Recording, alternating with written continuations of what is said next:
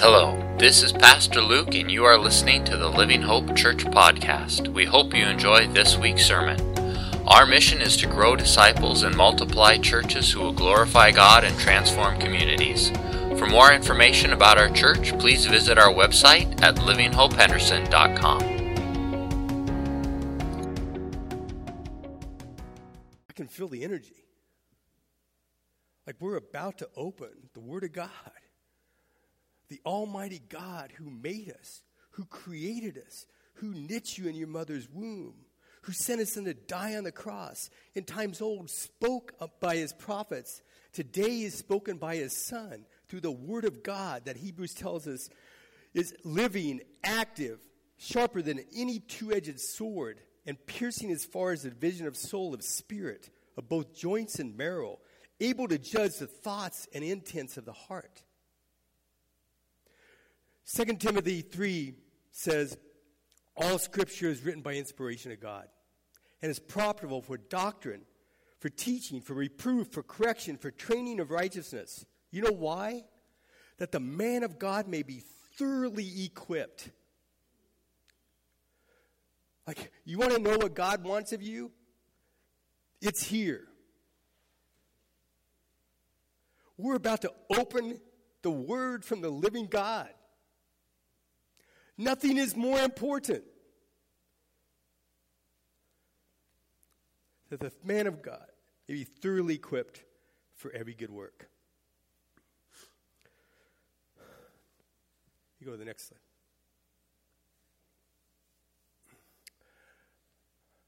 And we're going to look at this passage. I know what you're thinking. Right? Do not cook a young goat in the milk of its mother. Right? I know you're thinking, if I had a dime for every time this was in his pastor's sermon.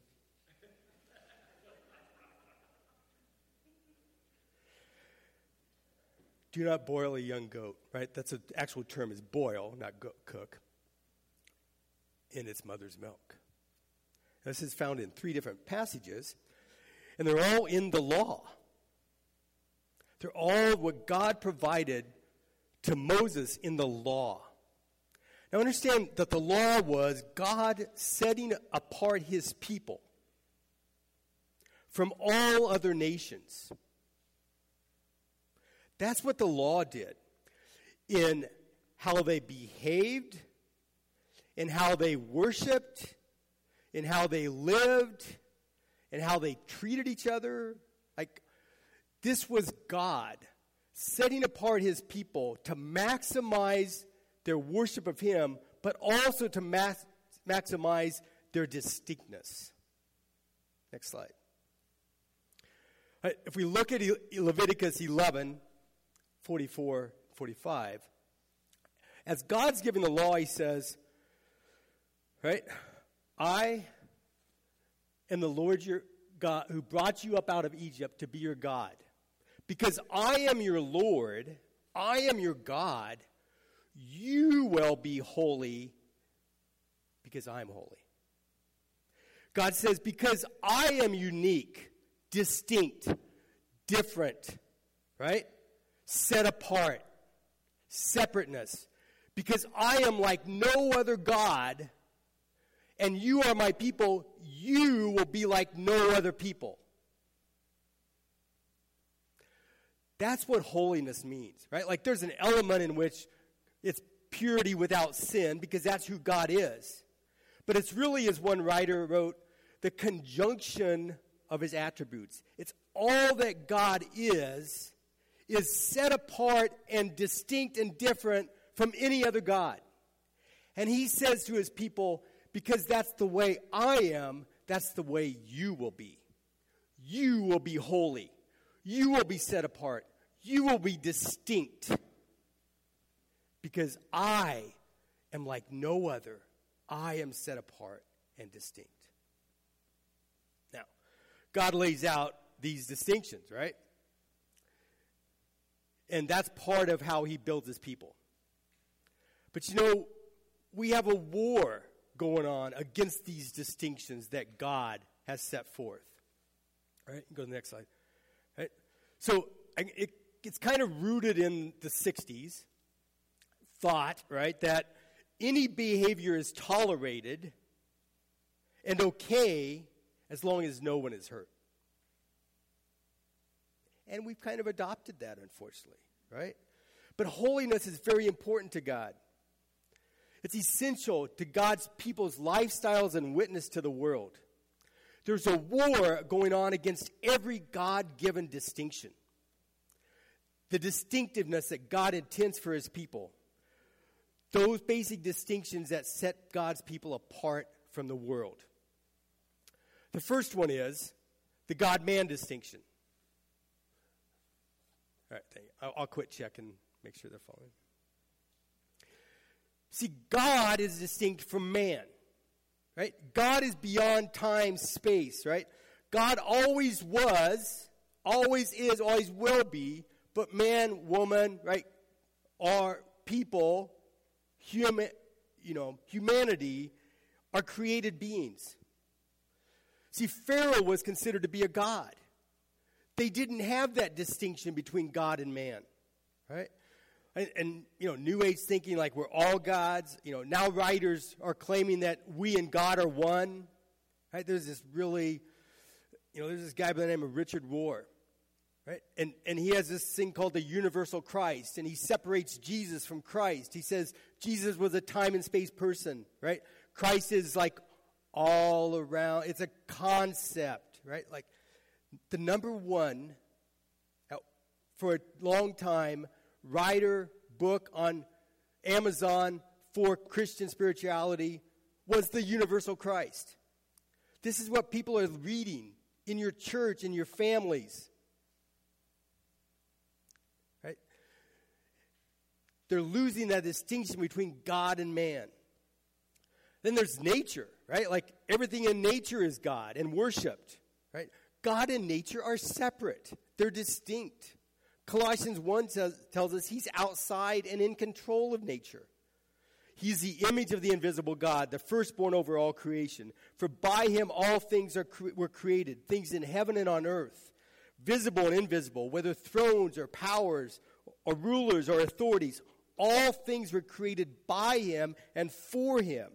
He is before all things, and in him all things hold together.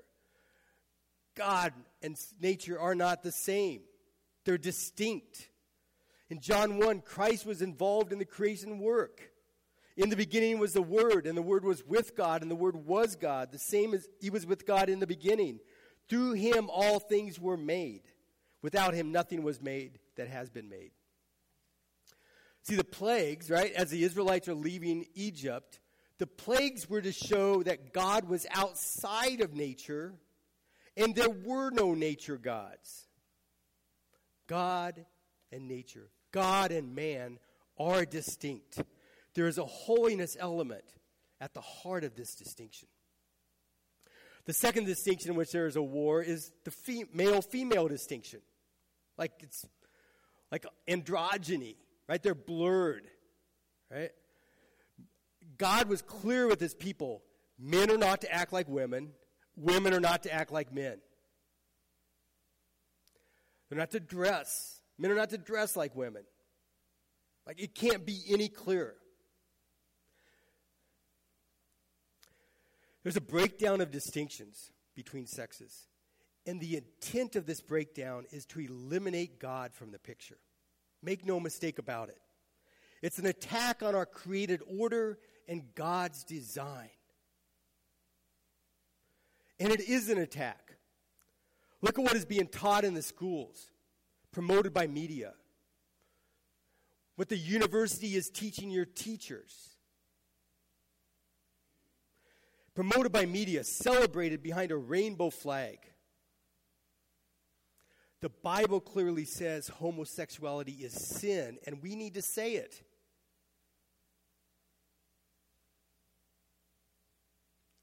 It's immorality. It's an abomination. Transgender is sin. It's sexual immorality. The world needs that differentness. It needs that distinction.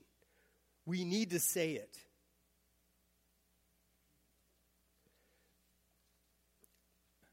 I was part of a task force that looked at through a number of ministries, was trying to understand how to navigate the legal changes through the Supreme Court making same-sex marriage legal, through some of the other rights. How do you navigate living out your faith in a ministry when the law tells you to do something contrary to the Word of God?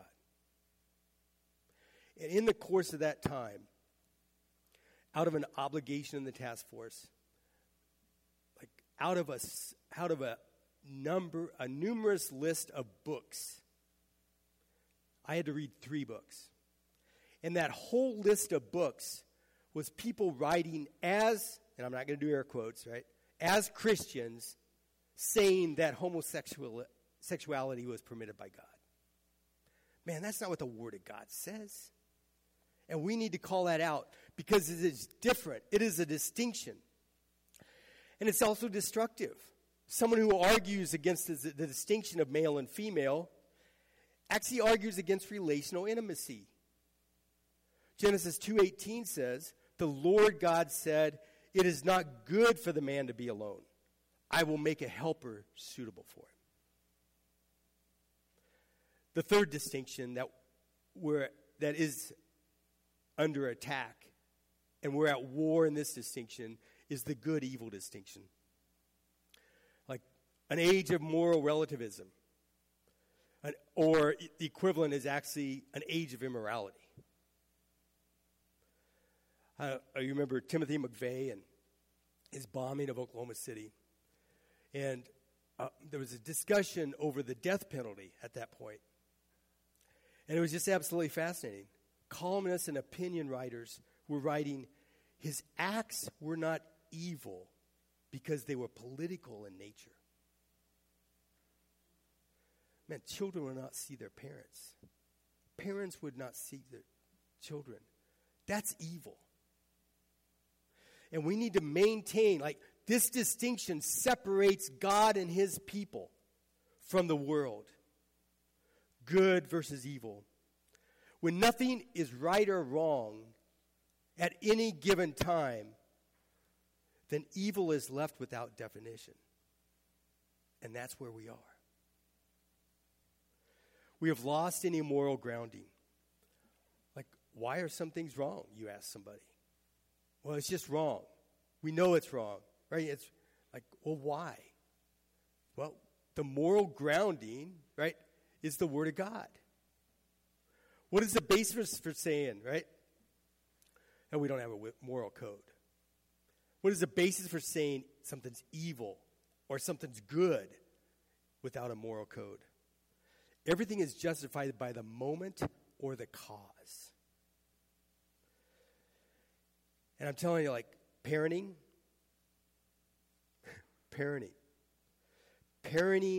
is addressing, dealing, teaching good and evil. That's what parenting is.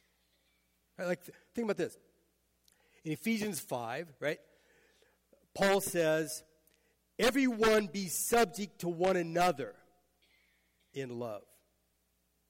Okay, so everybody be subject to one another, right? That's his instruction to the church. And then he gives several examples. Wives, be subject to your husbands. But then he tells husbands to be subject to their wives, right? Love your wife as Christ loved the church. Right?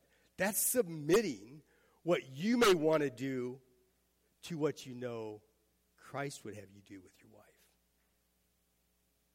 And then he comes to children. Now, God says, honor your father and mother. That's an address to children. That's an address to all of us. To children specifically, God gives one command. Children, obey your parents in the Lord. That's what you and parents are to need to be teaching your children. Obedience to what is right and good. And chastise, correct disobedience to that which is evil and wrong.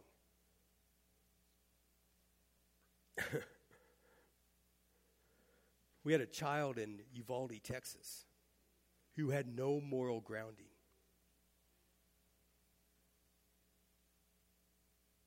Like, right after Paul finishes, children, obey your parents in the Lord, he says, fathers, do not exasperate your children, but bring them up in the nurture and admonition of the Lord. Number one admonition, obey your parents. And note, he says it to fathers. It's fathers that he gives the grace and power and instruction to bring their children to obedience. Man, I know mothers have a role. In fact, I am going to get sidelined, right? Sidetracked. Right? 1 Timothy 2, right? Like debated passage, crazy passage, right? About the role of women in the church. It says, for I do not permit women to teach or exercise authority over men. Okay? Like, right? A lot of churches have most churches, I'll say, have thrown that one away. So I do not permit a woman to teach or exercise authority over men. You know what the number one argument is? That was just cultural. That was their society. That was old. We're enlightened since Christ. Like, no. Because the reasons Paul gives for that are not cultural. They're not because of Christ. It says, for man was created first. It has to do with creation order. Secondly, it says, for the woman was deceived. It has to do with the fall of man. Those are complicated concepts, but understand it has nothing to do with culture. It's a distinction that God has for his people. It's a distinctive role that God has for men. In Uvalde, Texas, where are the men asserting a moral code? So young men see something to follow or somewhere to turn. For I do not permit a woman to teach or exercise authority over men. Right? For man was created first, and the woman was deceived. But then it says this.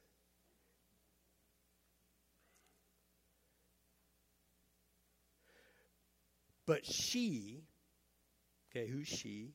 The woman, shall be saved, delivered, same word. She shall be delivered, saved, through the bearing of children. Well, delivered from what? From the restriction of not teaching or exercise authority over men is in the passage. There's nothing else. It's not salvation. She will be delivered from that restriction on not teaching and exercise the men through the bearing of children. All right, so walk with me slow here, right? Like, she shall be saved. For all you that know grammar, she is singular pronoun. Through the bearing of children, if they, plural, so what's plural in the passage? Not the woman, children. But she shall be saved through the bearing of children if they continue, right? Faith, hope, love, self-restraint. You know what it's saying? The hand that rocks the cradle rules the world. A woman is delivered from the restriction of not teaching men because she's already laid the foundation in what she taught them and trained them as children. I didn't even plan to say that. Like, let's keep going. That's the good-evil distinction. That separates God's people from the world. That separates you and me from the world. There's a war. Number 4, status of age distinction. Leviticus 19:32 says, "Rise up in the presence of the aged. Show respect for the elderly, and revere your God.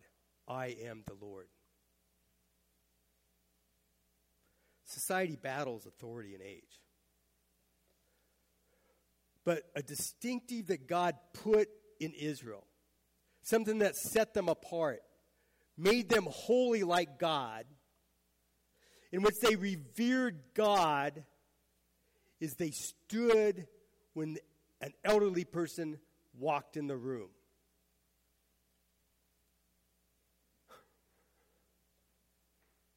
This is a mark of my people. We've flipped this. I'm telling you, we've flipped this distinction.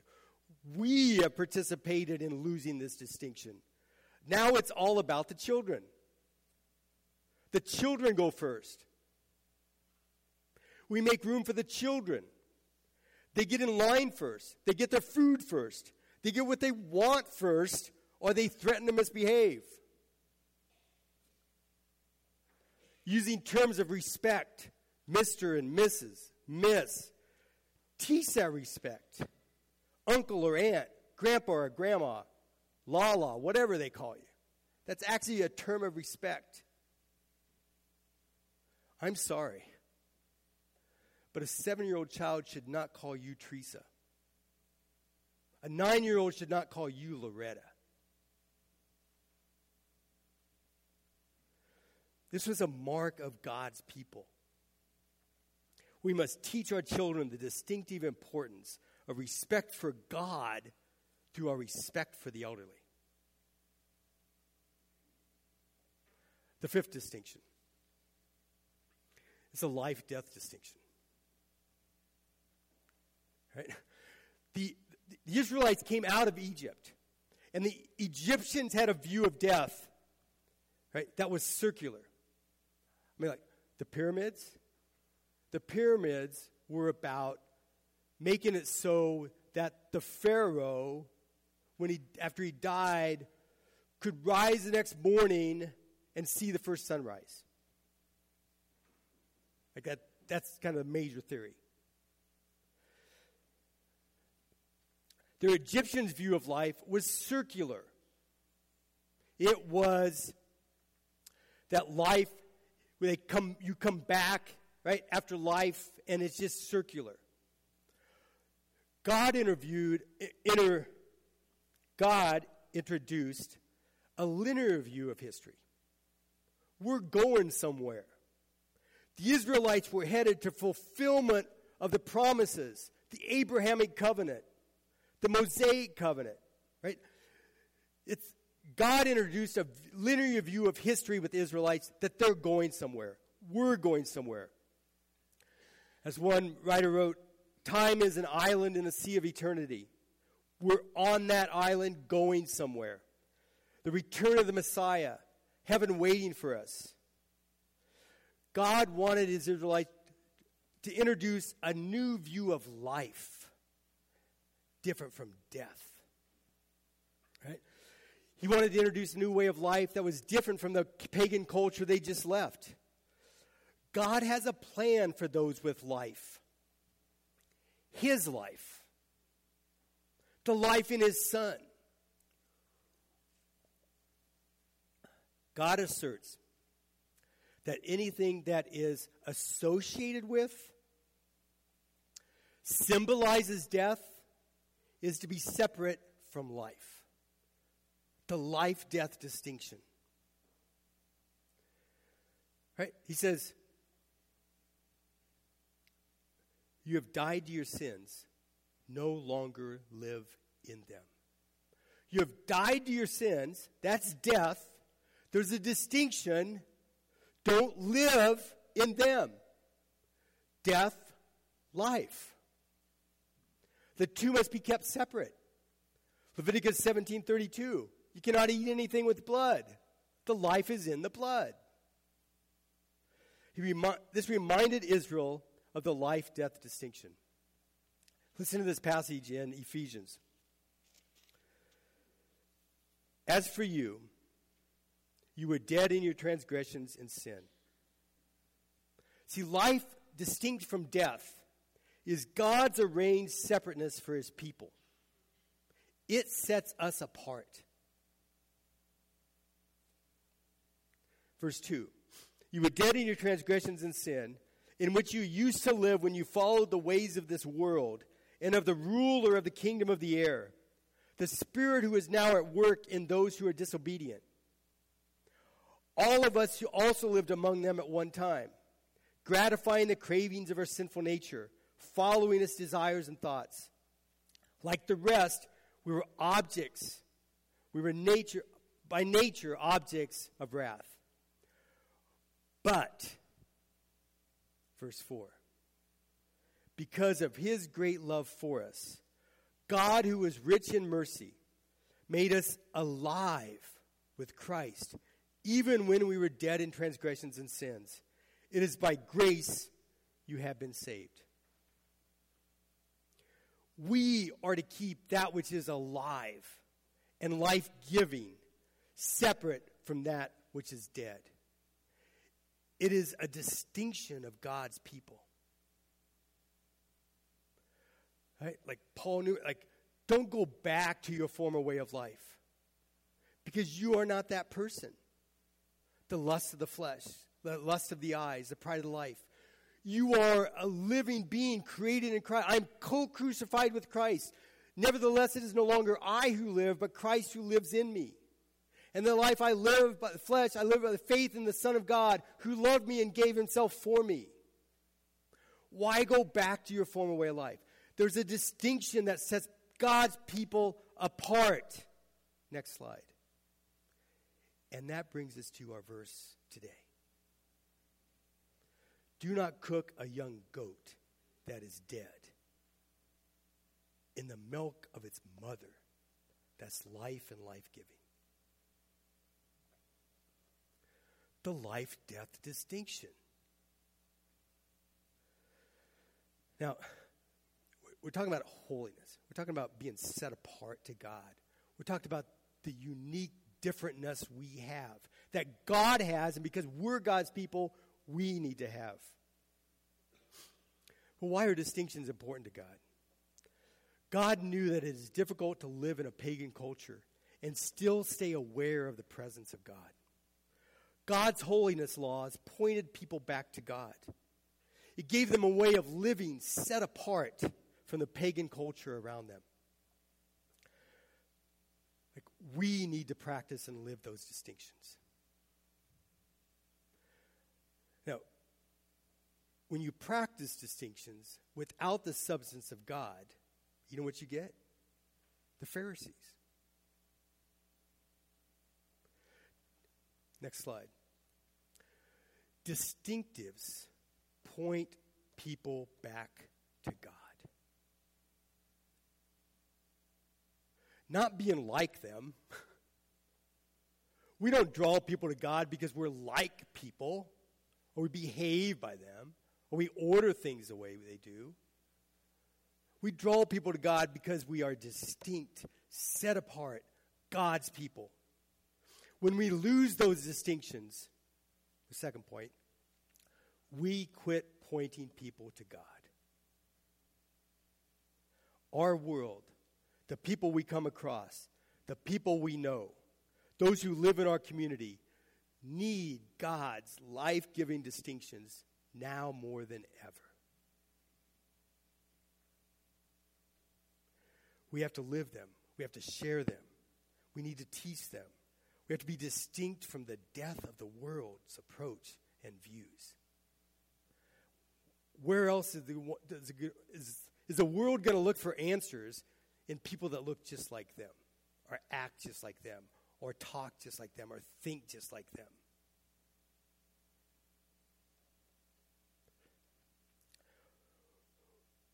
We have to be distinct from the death of the world's approach and views. Listen to this passage in 2 Corinthians 6. Paul writes, "Do not be bound together with unbelievers. For what partnership have righteousness and lawlessness? Or what fellowship has light with darkness? Or what harmony has Christ with Belial? Or what is a believer in common with an unbeliever? Or what agreement has the temple of God with idols? For we are the temple of the living God. Just as God said, I will dwell in them and walk among them. I will be their God, and they will be my people. Therefore, come out from their midst and be separate, says the Lord, and do not touch what is unclean, and I will welcome you. And I will be a father to you, and you will be sons and daughters to me, says the Lord Almighty. Therefore, having these promises, beloved, let us cleanse ourselves from all defilement of flesh and spirit, perfecting holiness in the fear of God. Come out and be separate, perfecting holiness. Like, don't get confused. I'm not talking about being weird or odd, like whatever. Like, that comes natural to some of us, right? I'm talking about God's distinctions by the power of God, separating ourselves from the world, perfecting holiness in the fear of God. Man, I tell you though, we have some Christian androgyny going on. Losing the distinctiveness that God has intended his church to have, his people to have. Losing the distinction of the pure message of Jesus Christ and the power of God's word and the role of the church. What was the line? Like, our only boast in the cross, right? The devil has seldom done a more clever thing than hinting to the church that part of her mission is to provide entertainment for the people as a means to winning them, tickling their ears, losing the message. The gospel begins to be sidelined by assorted fads. One of them is the seeker model of church. Let's make our services so non-offensive. Like, I already lost that, right? Like I said, homosexuality is sin. Didn't I say that? I'll say it again. Homosexuality is sin, right? Our message is offensive. In fact, in John 12, Christ says, I came to separate families because of his message and truth.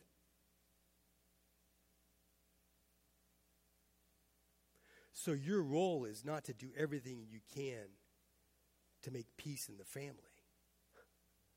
You lost your distinctiveness.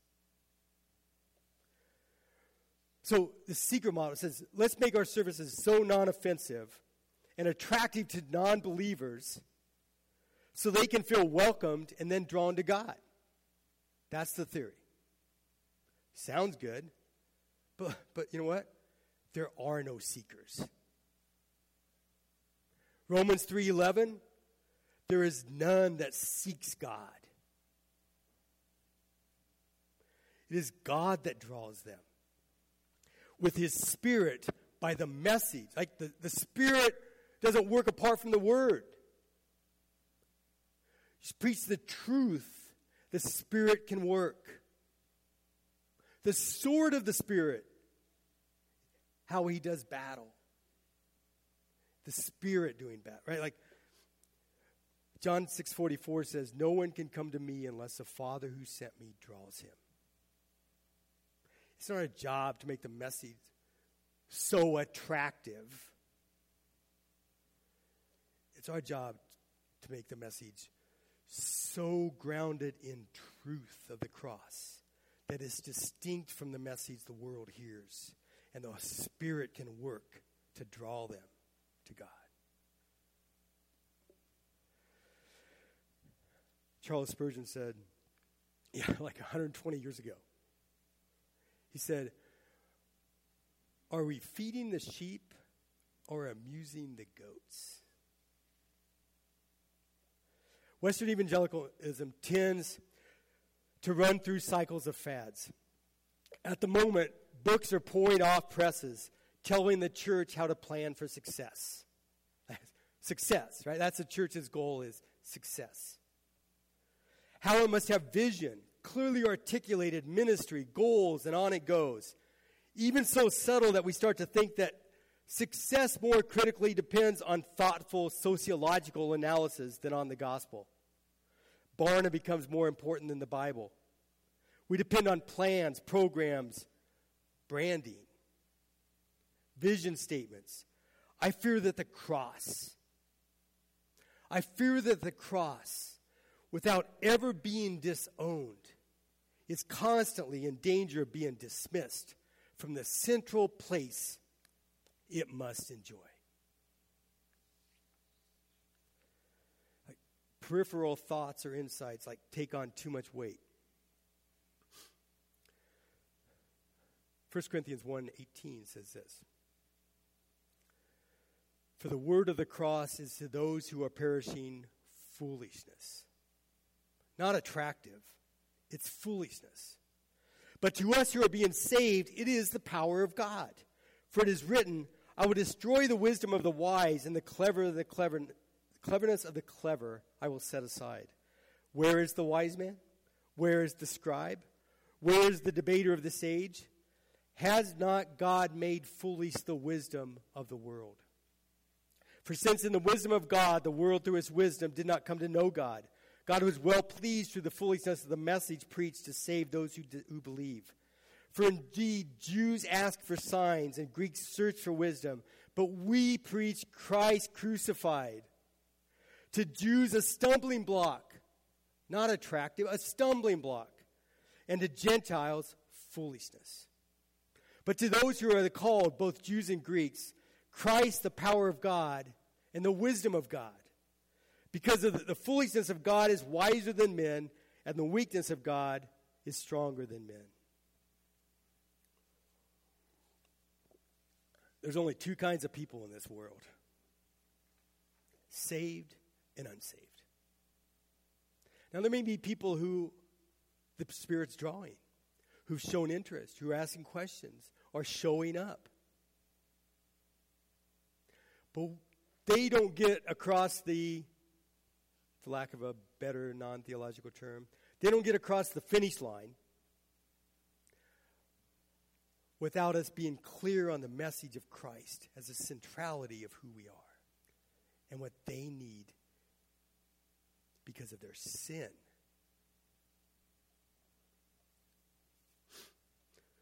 This is a simple message. The word of the cross is foolishness to those who are perishing. But to those who are being saved, it is the power of God. The preaching of cross alone has the power to set people free. Excuse me.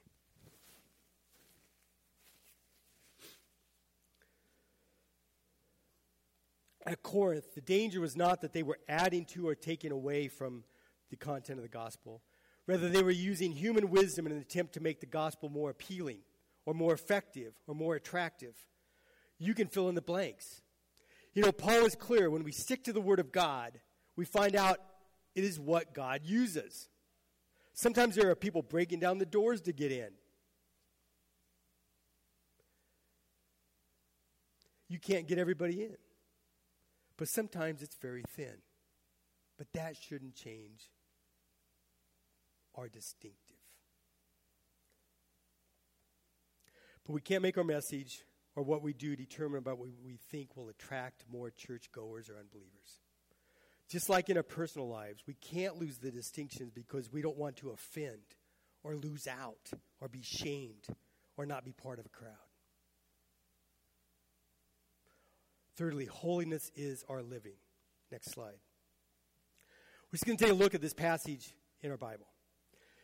In the first chapter of Peter, he has unfolded something of the wonders of our salvation and God's grace in providing that salvation. His sovereignty in that salvation. In verse 3, he said, "Blessed be the God and Father of our Lord Jesus Christ, who according to his great mercy has caused us to be born again to a living hope through the resurrection of Christ, and from the dead," and on he goes. We see all three members of the triune God involved in our salvation. God the Father, God the Son, God the Holy Spirit.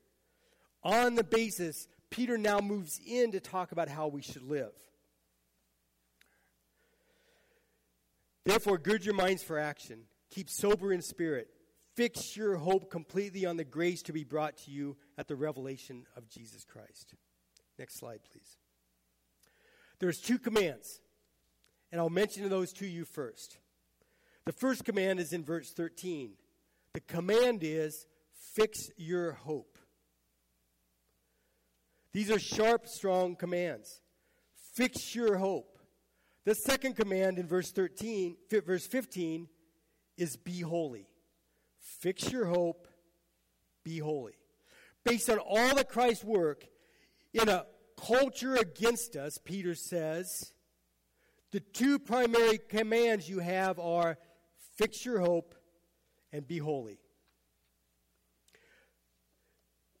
All right, so these are the two commands. Everything in this passage are built around these two commands. Look at verse 13. Therefore, right, because of what he has unfolded in the salvation God has provided for us and accomplished in the previous verses, here is what you are to do. Prepare your minds for action. This is what we are doing. Like, right now, we're preparing our minds for action. Meaning, gird the loins of your mind is what it says. Right, the pictures from that Oriental practice, right, where they had to take up their robe, maybe tuck it in their belt because they were going to do work. Right? Otherwise, they'd be tripping over. But this is your mind. The picture is what? Get your mind ready for action, for work. Gird the loins of your mind. Right? Like, what is he saying? We're to be ready for strenuous mental work. You know, one of the ways the devil weakens the church is he makes it shallow. And so believers think, for example, you come to church, time for relaxation, right?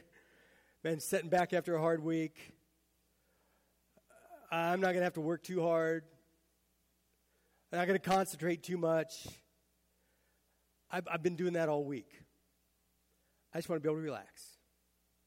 Have a break. Have maybe an encouraging, easy to listen to message. And then a little light entertaining. And I'm on my way. Pretty soon, believers lose their ability to think seriously and strenuously about biblical matters. And then what? How do we grapple seriously with the Word to be prepared? Here he tells us, gird your minds for action. Get ready for work. You prepare mentally for vigorous spiritual work. It's amazing the way the devil works.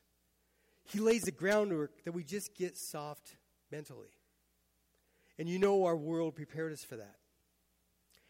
Like, everything ought to be quick 2-minute sound bites. Nobody can pay attention anymore. You know, we're told that people won't sit and listen to 20-minute sermons anymore. Well, I tell you, you're blessed, right? Like, you might get 2 to 3 of those today when I'm preaching. I realize that stretches some people. Like, people like not used to that. Like, I thought he would never get done. Preachers are being told to make the sermons like TED Talks. Man, that's not what Peter's saying. Like, we're not here for a little soundbite. Just throw out a tidbit, right? Decorate it with a few stories, a couple good illustrations, something humorous. Just send us on our way. We had a nice, relaxing time. Like, I just feel like a little refreshed, like a nice nap. Right? This is not nap time. This is work time. And we need to be careful that we are disciplining our minds, getting ourselves ready, training our children. Like, we ought to develop our mind. I'm concerned we're raising a generation that doesn't think seriously. Hard thinking. Reading books that make them go, what does that mean?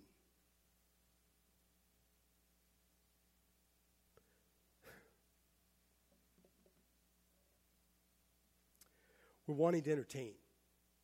Like, let's keep the kids entertained.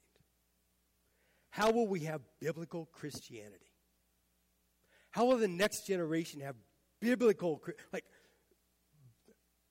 because it's not an adjective, like, biblical, meaning based on the Bible and its truth. Biblical Christianity. Here God says we are to prepare our minds for action. The second part in verse 13 is keep sober, right? Like, we're primarily used not being drunk, right? But here it is used to that mental alertness. We have our minds under control. Right? Some people find it hard. They sit down and their mind is gone. Like I had somebody the other day tell me about some of their family history and all these names of people, and pretty soon I realized I have a headache and I am so lost. But right? We need to concentrate. Some people sit down and their mind is gone, right? It's wandering. I have to control my mind. Be alert mentally. We regard what comes into our minds. We prepare our minds, and the discipline of our minds is a regular process to be able to do the work that is mentally required. I don't know where the church goes with the lightness that the church is leaning into. Watered down messages, watered down music that are packaged into what is an attractive worship music service for success. The study of the Word of God is work, and you know that. It takes discipline of mind to stay on focus, to concentrate. The devil arranges his world differently, right? It's not just a cultural thing, right? That's just the way people are these days. It's intentional. It's the devil leading us away from the centrality of Scripture. Young people today go, well, how do you know what the Bible means? You study it. You rely on the Holy Spirit to enlighten it for you, to guide you. You meditate on it, mean you take something and you think about it and you ask the Spirit to help you understand it. You think through what it can mean, how it applies. But we don't, that's what the world, right? Like the devil is leading us away from the centrality of Scripture, but we don't operate according to the world. We're God's people. We're distinct. We have the Word of God. What He has given us here, He expects and requires us to learn. It is not a course we can flunk. This is necessary for our life, so be sober. Now the command, right? So understand that gird your minds, be sober, or these first two statements are what are called, are you ready for this? Participles in grammar. They're verbal adjectives, right? They're not the command, right? It's like while girding your loins, making sure you're sober, they modify the main verb. The command is fix your hope. So while getting to work, while being alert to the study of God's Word, fix your hope. Because you know your hope.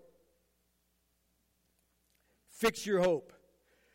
Necessary to fixing your hope, to obeying the command, is you are prepared for work mentally and you are sober. You've got your mind organized. You're hearing the preaching of the Word of God with all its impact and power. So you have to fix your hope. That means you have to be disciplined to keep your attention where it ought to be. Fix your hope on the grace to be brought to you at the revelation of Jesus Christ. That's what Peter had talked about in the previous verses of chapter 1. We have been born again, verse 3 says, to a living hope through the resurrection of Jesus Christ our Lord. Now fix your hope completely on that hope. The living hope that goes to an inheritance, which is imperishable, undefiled, will not fade away, reserved in heaven for you. 1 Peter 1:6 says, in this you greatly rejoice. This hope, you greatly rejoice in the work of Christ that gave you hope, even though now for a little while, if necessary, you've been distressed by various trials. That's our world. World is anti-Christianity, removing the distinctions, against you, want to shame you, want to eradicate you. You don't get distracted by those, by the various trials. And your mind doesn't get all confused. Why? Because we've disciplined it for work. To sort through those things, and our hope is not in how our life is going day to day. So fix your mind completely on the grace to be brought to you at the revelation of Jesus Christ. The coming of Christ, we focus on that. That is not all we focus on, but the other things now are put into perspective of that. The present disciplining of my mind, being sober-minded, recognizing how the trials of this life are answered by the Word of God and hope. That is part of the discipline we need to have. We've been told where we are going. We have confidence and rest assured that Christ's work takes us there. Now our lives are arranged around it. It takes work. It takes discipline. That's what Peter's saying. Now verse 14. The second command. As obedient children, right? Like children of obedience. That is to be the defining characteristic of us. We are God's children. We are children of obedience. We need to have the discipline to obey Him. Verse 15. Like the Holy One who called you. Like the set apart one who called you.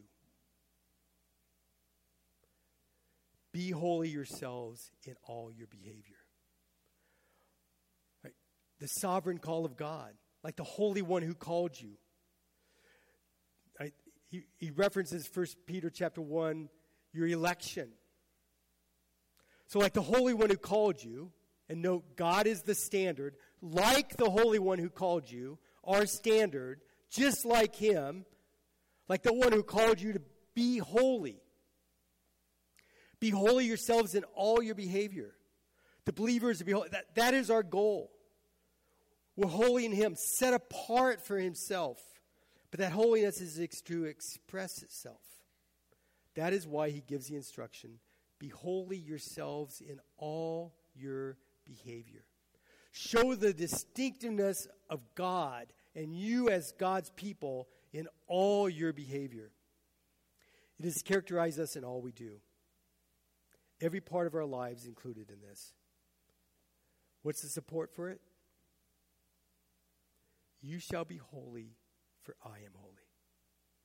Holiness, the very nature of God.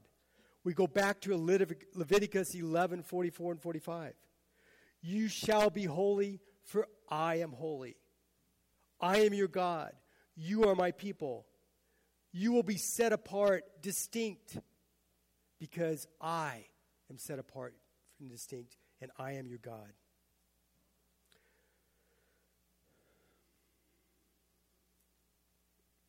True holiness begins in the salvation He's provided in Christ and our faith in that. That's when we are set apart by God for Himself. And now we live lives set apart for Him. We are saints, holy ones. We are living sanctified lives, holy lives. That is the point. You shall be holy, for I am holy. You know, people like to talk a lot about the love of God. And God is love. But while we would not in any way minimize the love of God and our command, the new command we have to love, we ought to understand that God is a holy God. And He calls, demands His people to be holy.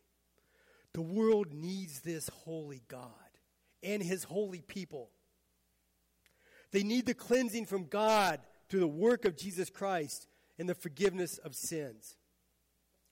Like, there's a very familiar passage in Isaiah 6, right? In Isaiah chapter 6, we find out what the proclamation of heaven is in the presence of God. Isaiah has a vision, beginning in verse 1. Right? He saw the Lord sitting on a throne, lofty and exalted.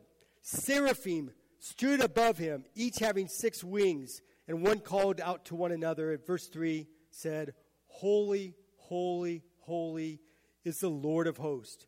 The whole earth is full of His glory. What impact does this have on Isaiah? Verse 5. he says, woe is me. Seeing the holiness of God makes him realize what a sinner he is. Woe is me. I am ruined. I am a man of unclean lips. I live among a people of unclean lips. My eyes have seen the King, the Lord of hosts. I see the God set apart, holy. And the response of Isaiah is, I'm a sinner. I need rescued from this sin. And then one is sent with a coal from the altar. One of the seraphim, right, with tongs, takes a coal and touches his mouth. It's an act of God to the sinner. That's the only way the sinner gets redeemed. Your iniquity, Isaiah's told your iniquity is taken away. Your sin is forgiven. The problem is that all have sinned and come short of the glory of God, his holiness. And people don't like hearing that. It's foolishness. Where are we left? Only he can provide that which can cleanse me. Cleansing must come from him. Isaiah is not told, well, go work it out. Work it out, right? Do better. Come back, right? We'll see if you are any better, any more holy. No. The provision for cleansing must come from God. Your iniquity is taken away. Your sin is forgiven. Those around you need to see what is different about God and his people from the foolish emptiness of the world in which they are caught. And their minds are caught. They need to see and hear the truth of God so God can draw them. Then they can cry out like Isaiah. We need to double down on being distinct. Not being like the world. Being God's people. So we're looking at what to be as his people in a culture that is a war on God's distinctions. Don't get distracted. Have your mind disciplined. Keep sober in your thinking. Be doing the disciplines, men and women at work, of studying the Word of God, of taking it in, of disciplining your body to live in the power of the Spirit, in obedience to Christ, with a fixed hope in a hostile culture. This is what Peter has challenged us as believers to do. Live in the distinctives that make us God's people. Do not cook a young goat in its mother's milk. Let's pray.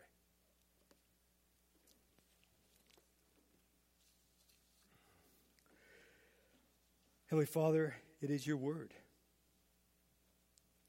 Powerful, sharper than any two-edged sword, piercing asunder bone and marrow.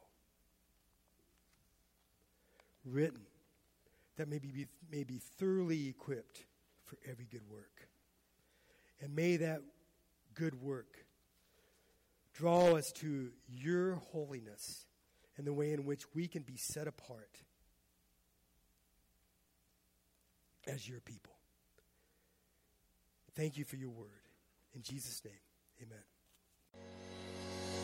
Thanks so much for listening to this week's sermon. We hope you were enriched and encouraged. If you have any questions about Christ or church or would like more information, visit our website at livinghopehenderson.com or email me directly at luke@livinghopehenderson.com. We hope you have a fantastic week. Take care and God bless.